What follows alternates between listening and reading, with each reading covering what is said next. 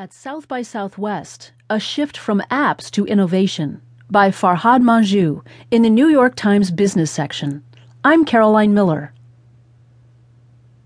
I got to South by Southwest late over the weekend, well after President Barack Obama addressed the throngs of bearded engineers and other enthusiasts who flocked to this annual festival of tech, music, film, barbecue, and tacos. But despite the late arrival, I was quickly immersed in the scene.